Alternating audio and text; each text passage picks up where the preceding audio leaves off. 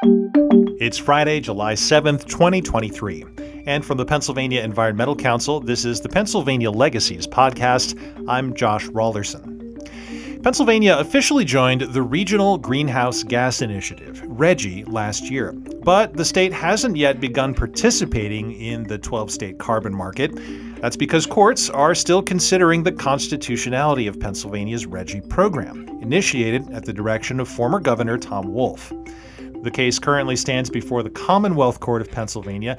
If that court were to strike down Wolf's policy, it'll fall to his successor, Josh Shapiro, to determine whether or not to appeal to the state Supreme Court. Governor Shapiro has said addressing climate change is one of his top priorities. But at the same time, it's not clear exactly how RGGI might figure in that agenda. Candidate Shapiro was ambivalent on the campaign trail, and he hasn't commented directly on the matter since taking office. However, Shapiro's first budget proposal back in February included more than $600 million in projected revenues from the sale of carbon allowances, a sign that, if nothing else, he hasn't taken RGGI entirely off the table.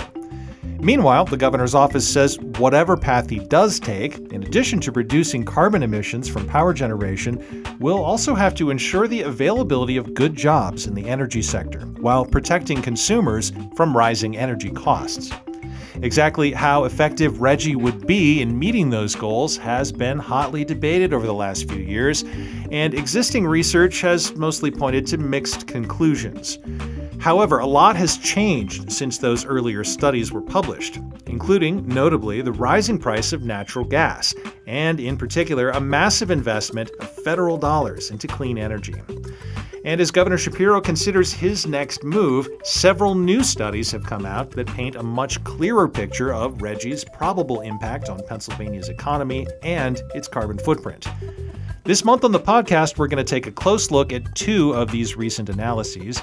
The first is from the Kleinman Center for Energy Policy at the University of Pennsylvania, and it provides updated estimates of how quickly RGGI gets us to net zero, examines the potential to rapidly scale up renewables, and considers the likely effect on energy costs. The second report from Ceres and Evergreen Action zooms in on those costs, both in terms of consumer impacts and of potential missed opportunities to leverage federal funding that's contingent on RGGI participation. Now, this is a huge body of research, and it's going to take more than one episode to unpack it all. But having said that, all the evidence points to the same conclusion. RGGI checks all the boxes. The sooner Pennsylvania begins offering carbon allowances on the RGGI market, the better this transition will go for workers, ratepayers, and the climate. Before we get into that new research, though, let's take a moment to recap how we got here, where things stand, with PEC's Senior VP for Legal and Government Affairs, John Walliser. John, welcome back. Yeah, thanks, Josh. Give me a succinct recap of everything that's happened with RGGI over the past, let's say, year. Succinct wrap up. So, the truth is we're still waiting for the courts to decide. There are a couple of different issues at play. One over the fact that the court enjoined the rule in the first instance, and then also sort of to the merits, if you will, the substance of the rulemaking itself, and whether there was proper statutory legal authority for the Department of Environmental Protection to promulgate the rule in the first place. We're still waiting for the courts to decide. It's possible that the injunction could get thrown out, and then I imagine we would begin participating in RGGI, but there's still the unresolved question of, is it a tax or a fee? Is that right? There's a couple of different issues. Tax versus fee is one of them. But yeah, you're correct. Okay, so there is going to be a Commonwealth Court decision at some point. We have no idea really when that might happen. We don't know when that might happen. We don't know if, because there have been arguments now in front of the Supreme Court on the injunction issue, we don't know if the Supreme Court's going to just step in. It's a big question mark. There is an outside possibility the Supreme Court could just decide the whole case on the merits, go above and beyond just deciding on the injunction. And then that would basically invalidate the Commonwealth Court process. That would just be over. It would essentially just be expediting the decision of the Supreme Court. Okay. But probably more likely we're going to get a decision from the Commonwealth Court, and then it's on the governor to decide what happens next. That's correct. Well, it's ultimately depends on how the Commonwealth Court decides. So if the Commonwealth Court rules against the Commonwealth, the governor and the Department of Environmental Protection, it will be their decision as to whether they want to appeal that decision or not. In the same vein, if the decision's in the favor of the Commonwealth and the governor, it would be up to the challengers to decide if they want to appeal. But the governor that would then be defending the Commonwealth's position in that challenge. Right. Okay, let's get into tea leaves then, if you don't mind. Josh Shapiro said a lot of things about RGGI during the campaign. Some of them were kind of pro, some of them were kind of skeptical, and that's led a lot of people to a place of kind of uncertainty about where he stands, and the decision's going to be forced one way or another. But the other thing that's happened in 2023 is the inclusion of projected RGGI revenues in the governor's budget proposal. As we record this, the budget is, well, maybe you can tell me, close to being resolved? We think. There are still ongoing conversations in Harrisburg as to the actual budget legislation itself. And then every year, the budget bill, if you will, is usually accompanied by a few other pieces of legislation that are necessary with respect to certain codes. We're still waiting to see if any of those are going to move as well. So does this process tell us anything new about, considering the inclusion of the RGGI revenues in the governor's proposal? Is there any new information or any new conclusions to be drawn? No, I don't think so. The governor had started a process to look into the RGGI rulemaking, what the benefits could be for Pennsylvania, how they might implement it in a way that would be advantageous, not just from an environmental perspective, but also from a community and workforce perspective.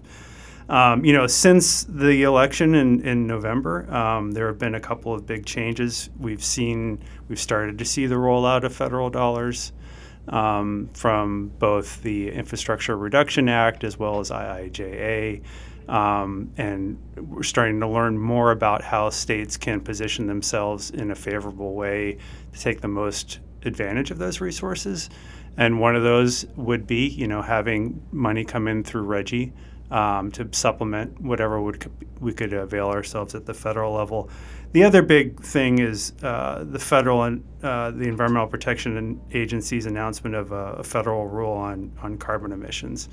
That really levels the playing field. There was a lot of concern about what Pennsylvania's participation might be in RGGI relative to other neighboring states, even though a lot of our neighboring states are in RGGI and have been successfully for years. But there have been some concerns about that. That has now essentially been, in a way, taken care of because EPA is going to raise the floor. So other states that, even those that aren't contemplating RGGI, are going to have to start reducing their carbon dioxide emissions from the electric generation sector. So it really sort of turns the lens to RGGI as a favorable way to get at that issue. And so this kind of diminishes the concern around leakage. Is that the right term for what we're talking about here? Yeah, that's the term that gets thrown around about the possibility of generation leaving Pennsylvania and locating in other states, although it's been stated often, but we actually haven't seen it. So, for example, there hasn't been, new coal, new natural gas showing up right across the border in Ohio, West Virginia. There actually hasn't been in many, many years.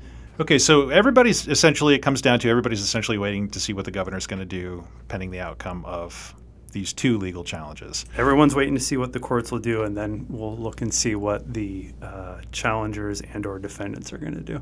Okay, but the administration has made some statements about what its overarching goals are for decarbonizing the power sector. What are those, and what do supporters of RGGI, including PEC, need to show to satisfy the administration's criteria as those have been laid out so far? Yes, the governor's laid out three criteria. The first is reducing emissions. The second is ensuring that there are good jobs in the clean energy sector and resulting from decarbonization. And the third is protecting consumers.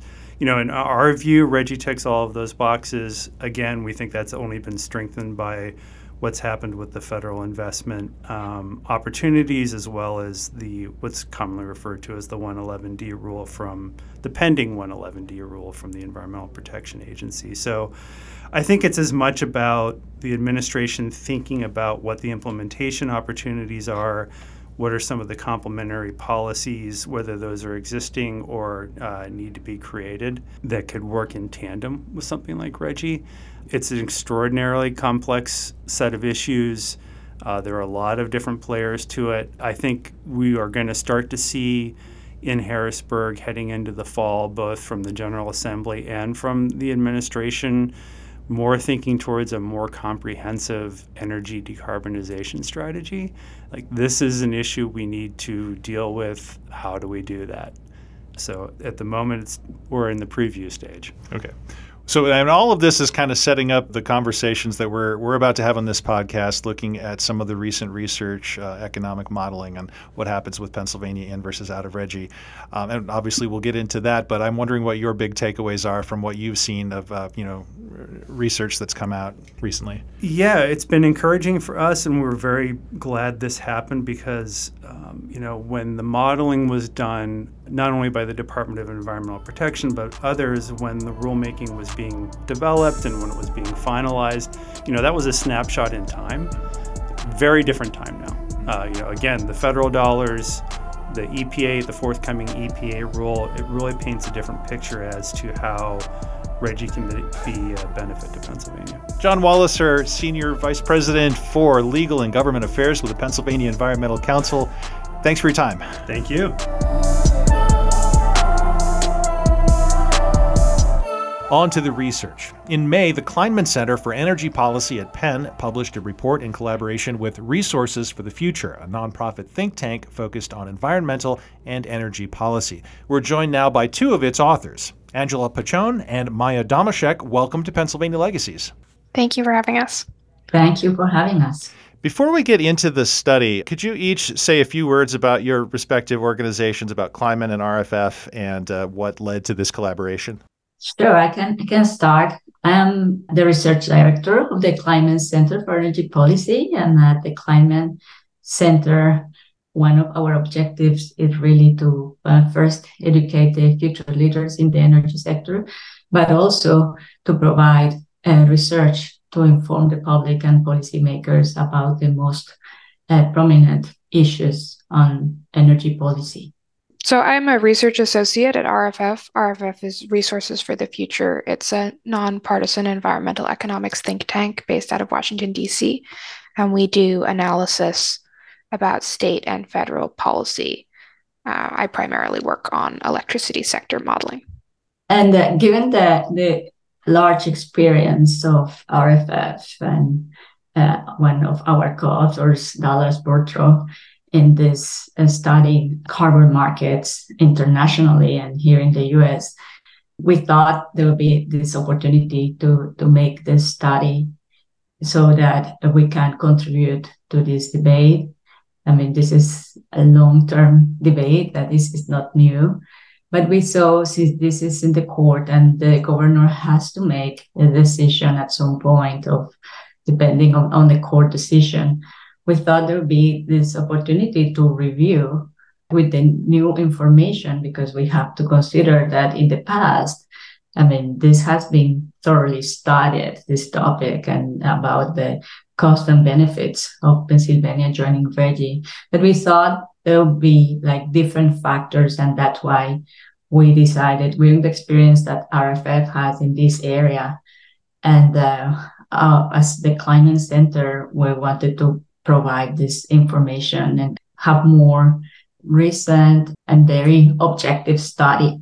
As you said, this is a long-running debate, a lot of history, and certainly a lot of research has gone into it already. Could you sort of summarize what the existing body of research indicates about Pennsylvania participation in RGGI? I realize that is a really big question, but broad outlines, what was the picture that had been painted prior to a couple of years ago? So a number of studies had been conducted on this in 2019, 2020, 2021.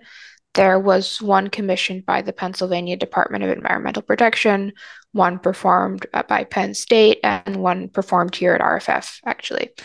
And at the time, those studies had indicated that if Pennsylvania joined RGGI, the state would see lower emissions, and there would be lower emissions nationally. There was some debate about how much leakage would occur as a result of the state joining RGGI.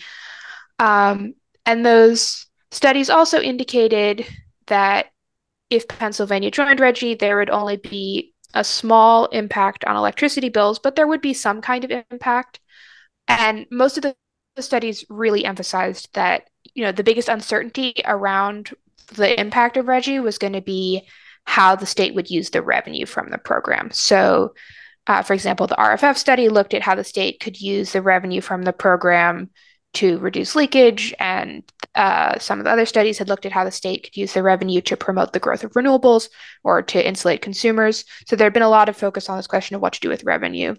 Generally speaking, I think at the time, most of the studies agreed that joining RGGI would lead to a decrease in fossil emissions in Pennsylvania, but it didn't really seem like joining RGGI would have much of an impact on renewables growth in Pennsylvania. And so several studies, both the Penn State one and the RFF one, pointed out the necessity of maintaining the AEPS and the sort of the complementarity of those two programs. So when you look at what's changed since those studies were produced, why did those need to be updated? What new information had to be factored in? Well, I think there are two big things that have changed since 2020. One, gas prices are kind of different than they were at that time. They're higher now because of the war in Ukraine. And then, more importantly, the federal government has passed the Inflation Reduction Act, which is providing large numbers of subsidies for renewable generation, and also especially for renewable generation in locations that are in the process of getting rid of their fossil generation. So the sort of energy communities bonuses. So now there's all this potential revenue from the federal government that could subsidize renewables and could make it cheaper and easier for Pennsylvania to comply with RGGI when they join. And so the purpose of the study then was to, account for those new factors and update the projections. What questions were you seeking to answer with this update? What were the assumptions that had to be built in? So we were hoping to think again about what RGGI would mean for emissions in Pennsylvania and nationally. And we were hoping to learn what joining RGGI would mean for allowance prices, that is the price of buying a permit to comply with the program in RGGI. And then we wanted to know about the impact on electricity prices, because that's something that's come up over and over again in the debate around joining RGGI.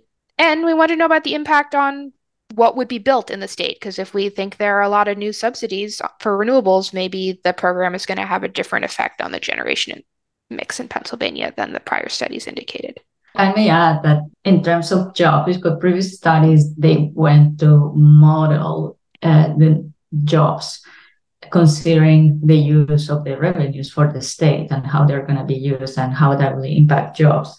In our case, we didn't model jobs, but we provided this report some observations, since this has been an area of much debate about what would be the job situation for this sector. And that's why we didn't model those, but we provide some observations, and especially considering the amount of renewables that the model is the results of the models are showing. So, and of course, the broader context is a legal challenge to Pennsylvania's participation in RGGI. Meanwhile, we're kind of waiting to see what direction Governor Shapiro is going to take. But there have been some hints as to what he's looking for, and I think that's what a lot of people are watching. You've already talked about some of them. I'm interested in how this study informs the question of, for starters, as you said, reducing emissions is a big thing for the governor, as you'd expect. He also talks about jobs, and he talks about consumer impacts.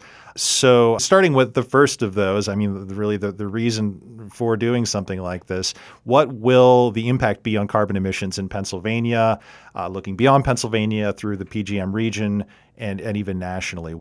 We modeled two different versions of RGGI. We modeled a version where, we really modeled four different versions. We modeled two different rates of decline for RGGI. So the RGGI program going to zero in 2050 and the RGGI program going to zero in 2040.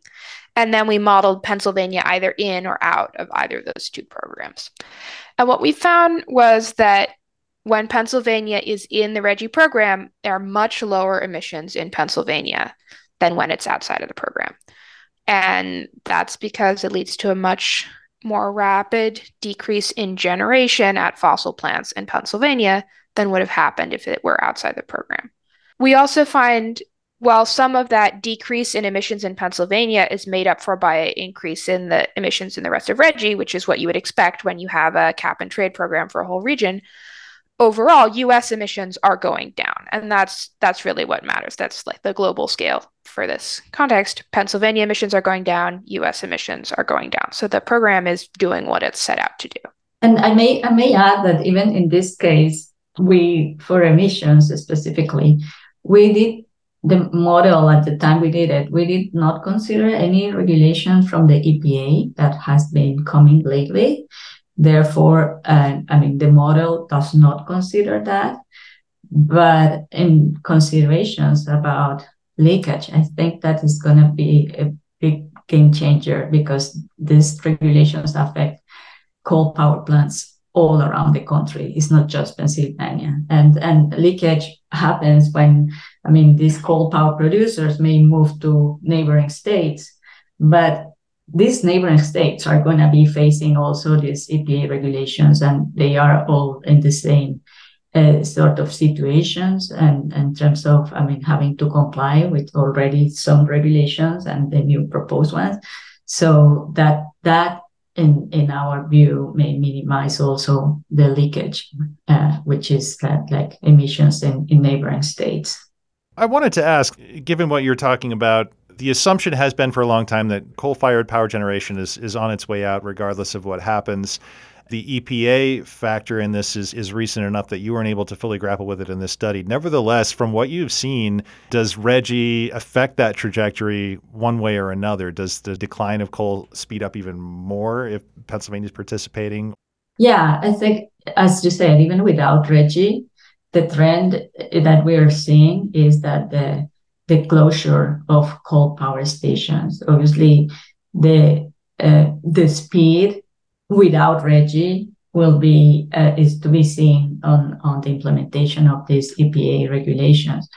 But right now, there are many of these plants that are on schedule to close because of the economic conditions of these power plants that are very they are difficult to compete with gas and renewables that are coming on even more subsidized than they were before because we're having the EPA.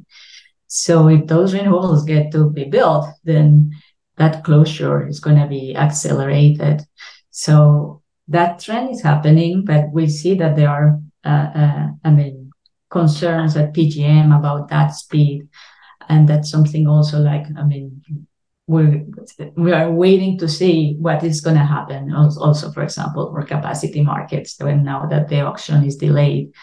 So there are going to be whether these plants will keep operating just for the sake of waiting the renewables coming.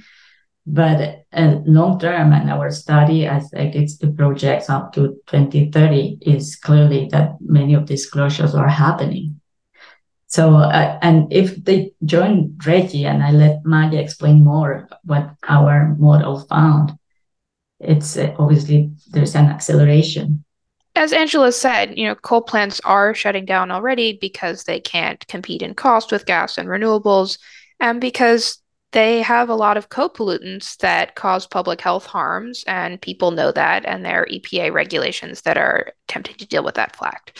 So the coal plants are closing. I think what joining RGGI does for this situation is that it accelerates the decrease in generation at those coal plants, and it prevents backsliding. So if, for example, there's a big increase in electricity demand in Pennsylvania going forward, and those who are hoping to electrify the economy are certainly hoping for that increase in demand. You could imagine coal plants could ramp up to meet that demand, but if you have a program like RGGI, that's sort of a backstop to keep the plants from going, oh, never mind, actually we would like to stay online, we don't want to retire after all. I think even though we see a lot of these retirements happening anyway, it's important to understand the backstop function that RGGI provides for the coal plants, and also the long-term function it may provide in helping the gas plants also decrease their generation. And the certainty, that they are going to close, because so far without RGGI, as Maya said, investor may think that they may be an opportunity, but with RGGI, there's going to be way more certainty that the investment should go to either renewables or even gas. One of your big findings, I think, was to do with the marginal cost of reducing emissions, seemingly lower than had been previously assumed. Why is that? Well, it's two things. One is that it's cheaper to build renewables now than it used to be, so it's cheaper to comply with the program. The other is that there are a lot of potential emissions reductions in Pennsylvania. There are a lot of low-cost emissions reduction in Pennsylvania. It's relatively easy to turn down a coal plant and slightly turn up a gas plant. And that means that the entirety of the RGGI region now has low-cost emission reductions available, and so the allowance price for the whole region is a lot lower. In the other states in the region, some of those low-cost emissions reductions have already occurred. So without Pennsylvania, the rest of the RGGI region has a higher marginal cost of abatement than with Pennsylvania in the region. Maya, you mentioned sort of ancillary benefits of reducing emissions overall for air quality, and which obviously has public health implications. Could you elaborate a little bit more, explain why that is, and whether there are other climate specific benefits to be reaped in terms of air quality and public health in the RGGI scenario? Yeah, absolutely. So coal plants are major producers of SO2 and NOx, which, on top of being rather unpleasant in and of themselves, can form secondary fine particulate matter as they travel through the atmosphere. And as we know, fine particulate matter is really one of the most dangerous pollutants. It's a major cause of premature mortality. So reducing the generation at coal plants has an immediate health benefit from reducing the amount of fine particulates that people are going to be breathing. There are also, other pollutants associated with coal, mercury, leaching from coal ash, et cetera. But the fine particulates are the thing that are often easiest to quantify. So that's a major non-climate benefit of joining the program. So when we look at the governor's criterion that whatever decarbonization policy he pursues needs to create and support good jobs for Pennsylvanians, how does your study answer that question? How do we expect employment to be affected in the various scenarios that you modeled? We're assuming some jobs will be lost at coal-fired plants. To what degree will those be offset potentially? And, again, recognizing that a lot of this hinges on decisions made about what to do with the revenues. But what are you expecting to see by way of job creation and retention? I may clarify that we didn't model jobs particularly for this study, but we have some job observations considering that the results that we have about the share of generation and the amount of renewables. So yeah, in terms of jobs, there's going to be obviously job losses in the coal power sector because of this closure that we just spoke about it. And but at the same time, this is not a new trend in Pennsylvania. Already the renewable sector among the power generation jobs is the most important sector in terms of jobs. Wind and solar are among the generators are the most those that put more jobs for the state. So this trend will continue, and this job creation is going to be quite large, especially because of all the subsidies coming from the Inflation Reduction Act and the incentives to build this new renewable capacity. So there is, and there has been this tremendous debate about you're killing this industry.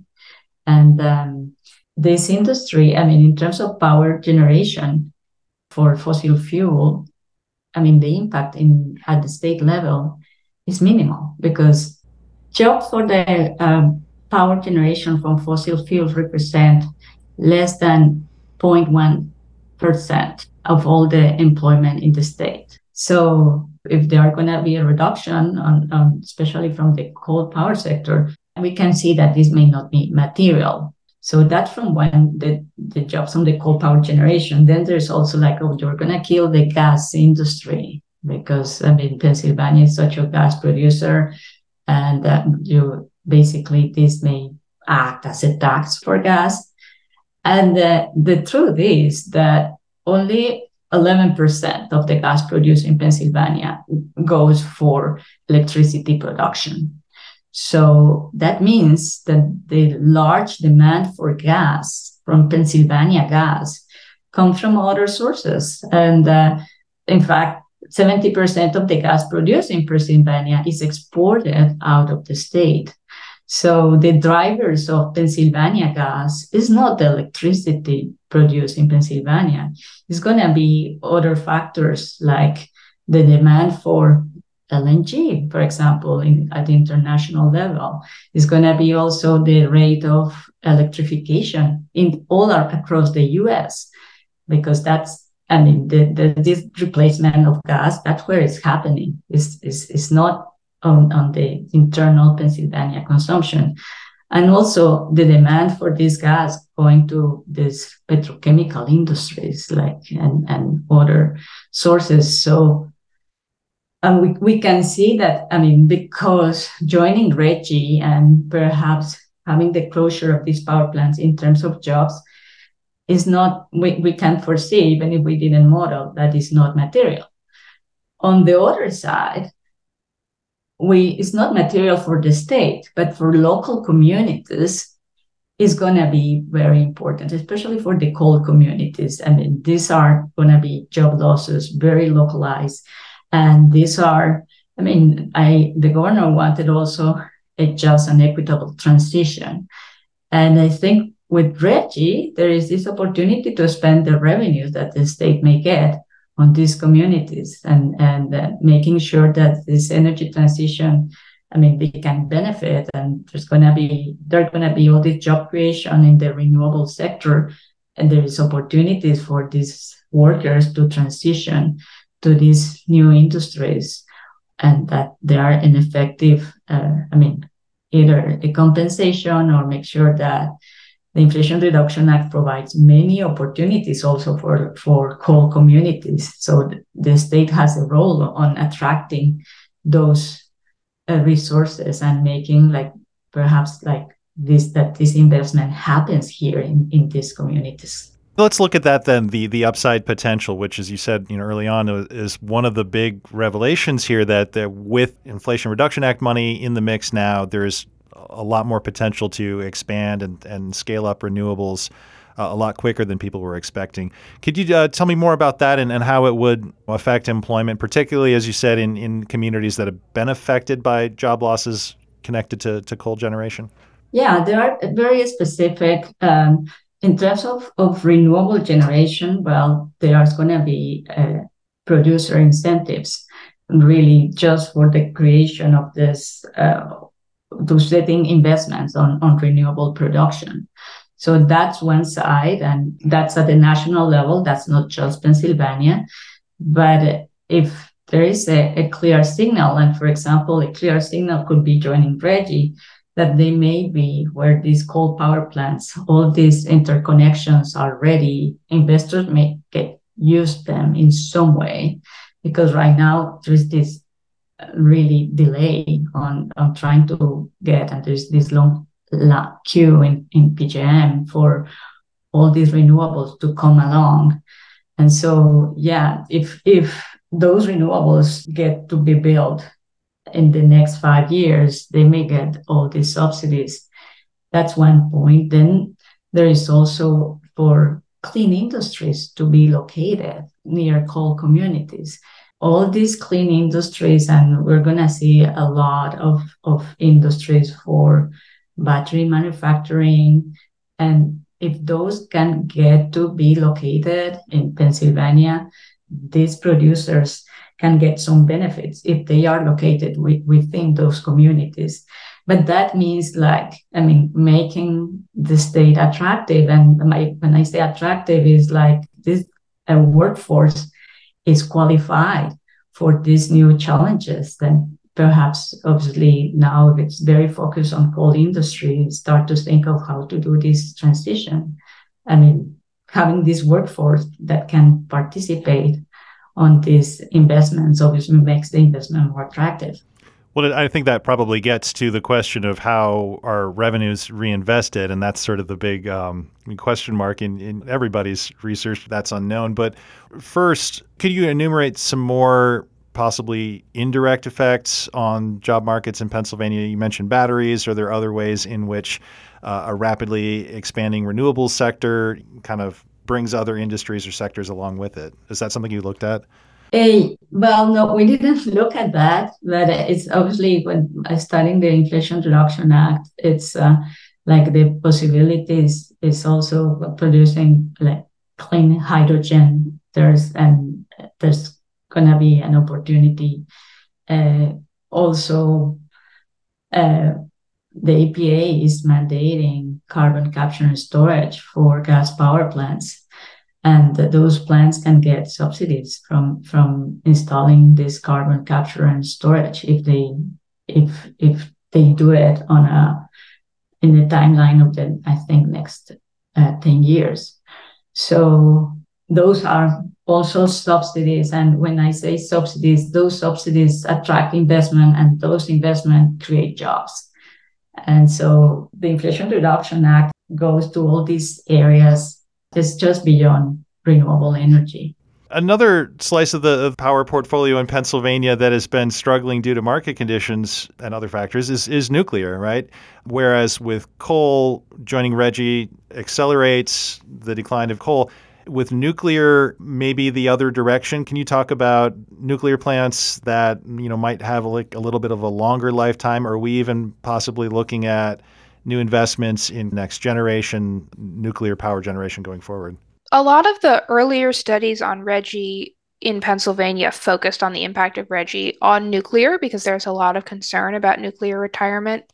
And in fact, the RFF study from 2019 focused a lot on keeping nuclear online using RGGI. That's a little bit less of a concern now because the IRA and the IIJA provide subsidies to keep existing nuclear plants online because the federal government thinks of that as a priority for maintaining the existing clean generation sources. Those nuclear tax credits are actually a little bit adjustable based on how much revenue the nuclear plant is receiving. So I think RGGI is going to help keep the nuclear plants online, but the federal government was also going to try to help maintain that. So I don't think RGGI is playing a make or break role in the maintenance of existing nuclear plants now, thanks to that federal investment. As to whether there will now be new nuclear plants in Pennsylvania, we didn't represent new nuclear plants in our model, but it is worth noting that the tax credits from the IRA, they're technology neutral, so they could apply to any type of zero emissions technology. And having a clear policy signal in Pennsylvania that the state is planning to go to zero emissions electricity could lead to investment in other types of zero emissions technologies. But presumably solar and wind will be the principal ones going forward since they're so well tested and well subsidized. Angela, you mentioned the need for a skilled workforce in Pennsylvania to kind of make this leap. I'm curious about resources that RGGI might be able to unlock to make that transition a little bit smoother for some communities. Again, recognizing these are decisions that would be made in the future, but looking maybe to the example of other states that are already within RGGI, what might we expect by way of opportunities to support things like, retraining or employment security, I guess, for people in communities that would otherwise be negatively affected? Yeah, that's a good point because it gets to how the revenues from RGGI are going to be spent. And from studies that have been undertaken from other RGGI states, these revenues could definitely help, first of all, the bills to reduce the bill impact for ratepayers. But in some more larger states, like some of these programs for retraining have happened with the Inflation Reduction Act. This is something that so many states are looking at right now and how to do it. So they have also spent the revenues on energy efficiency, and it seems that energy efficiency and retrofitting of buildings, this is one of a major job creation alternative. because this not only reduce energy bills, but at the same time, the amount of workforce required is huge. And precisely right now, there is a shortage, and that shortage is making like a very high cost for doing these retrofittings, especially in low-income communities. So that's something that the revenues could a very clear case to create jobs, but also alleviating the cost for low-income communities. If we could shift to looking at the governor's other major priority for decarbonization, and that's protecting consumers, ratepayers, what does your study suggest RGGI participation for Pennsylvania, how that would affect energy costs for utility customers here? Do we differentiate between the supply cost and the actual retail price that people are paying when they open their electric bill? How do the various Pennsylvania in, out of RGGI with different declining cap rates compare with the non-RGGI scenarios at that level in terms of just like cost to consumers? Yeah, so, as you've indicated, a major concern of Pennsylvania politicians has been that joining RGGI would raise electricity rates. And I think, people have often looked at the current allowance prices in RGGI and the current electricity mix that the state has and assume that if, the state were going to end up paying the current allowance prices and maintain its current electricity mix, that consumers would see an increase in their rates. But that's not really the right way to think about it, because when Pennsylvania joins RGGI, first of all, the allowance prices change, as we discussed earlier, because, it's easier to reduce emissions in Pennsylvania than it is to reduce emissions in the rest of RGGI on average. And then the generation mix changes over time as a result of being in RGGI. So, because we have this policy signal saying, you have to reduce fossil emissions, maybe it's time to increase generation from cleaner sources, the generation mix gets cleaner, and overall, and over time, the impact of the allowance price gets smaller. And in fact, the electricity mix can get cheaper than it would have been in the absence of RGGI.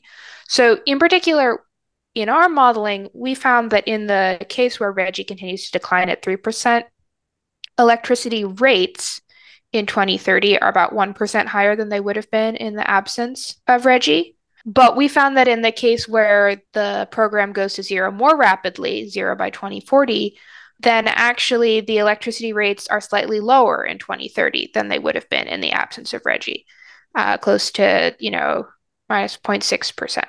So I think kind of what that tells us is, first of all, the impact is really small.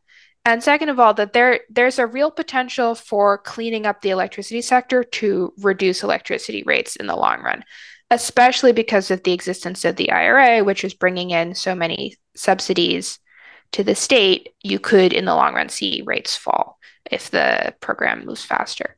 But as you also indicated, it's useful to differentiate between rate impacts and bill impacts. So even if we find that in some cases electricity rates could go up by 1%, which is pretty small, the impact on bills could be different. The state could decide to devote some of the revenues from the program to directly reducing electricity bills for consumers. That would be, so even if the rate went up, your bill could go down because there could be a subsidy on it. Alternatively, the state could devote some of the revenue to energy efficiency programs that would reduce household electricity usage. So even if your rate went up a little bit and your usage went down, your bill could be held constant or could go down. And then there are also other uses of the revenue for, demand side electricity generation or storage. So there's just a lot of things that could be done with revenue that could mean that the bill impacts are almost nothing, even if there were a rate impact. But finally, I think it's important to note that in the absence of RGGI and in the absence of the Inflation Reduction Act, electricity prices were on a sort of upwards trajectory. The introduction of the Inflation Reduction Act has pushed that trajectory down so that electricity prices are not rising as much, or in some cases are falling, because the Inflation Reduction Act is transitioning, the country to cheaper resources, and then it's subsidizing those cheaper resources. And so really any change to electricity prices in Pennsylvania that relates to RGGI is very small relative to the change to electricity prices that's being brought about by the Inflation Reduction Act. So again, the next stage of Pennsylvania's participation or non-participation in RGGI is going to depend on what happens with this court decision and with the governor's position. As we wait for that next shoe to drop, as researchers, I'm wondering, what are you going to be watching for? What information would still be useful to know? What questions remain unanswered at this point? Yeah, obviously is what's going to happen about reliability issues at the PJM level. I think that's a big question mark and something to follow, because any market mechanism that may shift right now, like the cost curve at PJM, in order to make some of these gas power plants more competitive. So that's something to be seen. And this is a huge proceeding coming up. And we saw in the past, minimum offer price floors for at PJM. So I think that's something to follow in terms of what's going to happen in terms of reliability and whether reliability becomes so much of an issue. We saw there has been very good developments in terms of accelerating the siting of renewables, and let's hope that gets effective in a way to accelerate the construction of renewables, because that's going to be also key for this energy transition. And if that gets solved, then the reliability is not as an issue as it could be seen right now. Angela Pachon with the Kleinman Center for Energy Policy at Penn, Maya Domashek, Resources for the Future, authors of this report that we've been talking about today. Thank you so much for your time and your insights, walking me through what you found. Thank you for having us. No, thank you, Josh, for having us.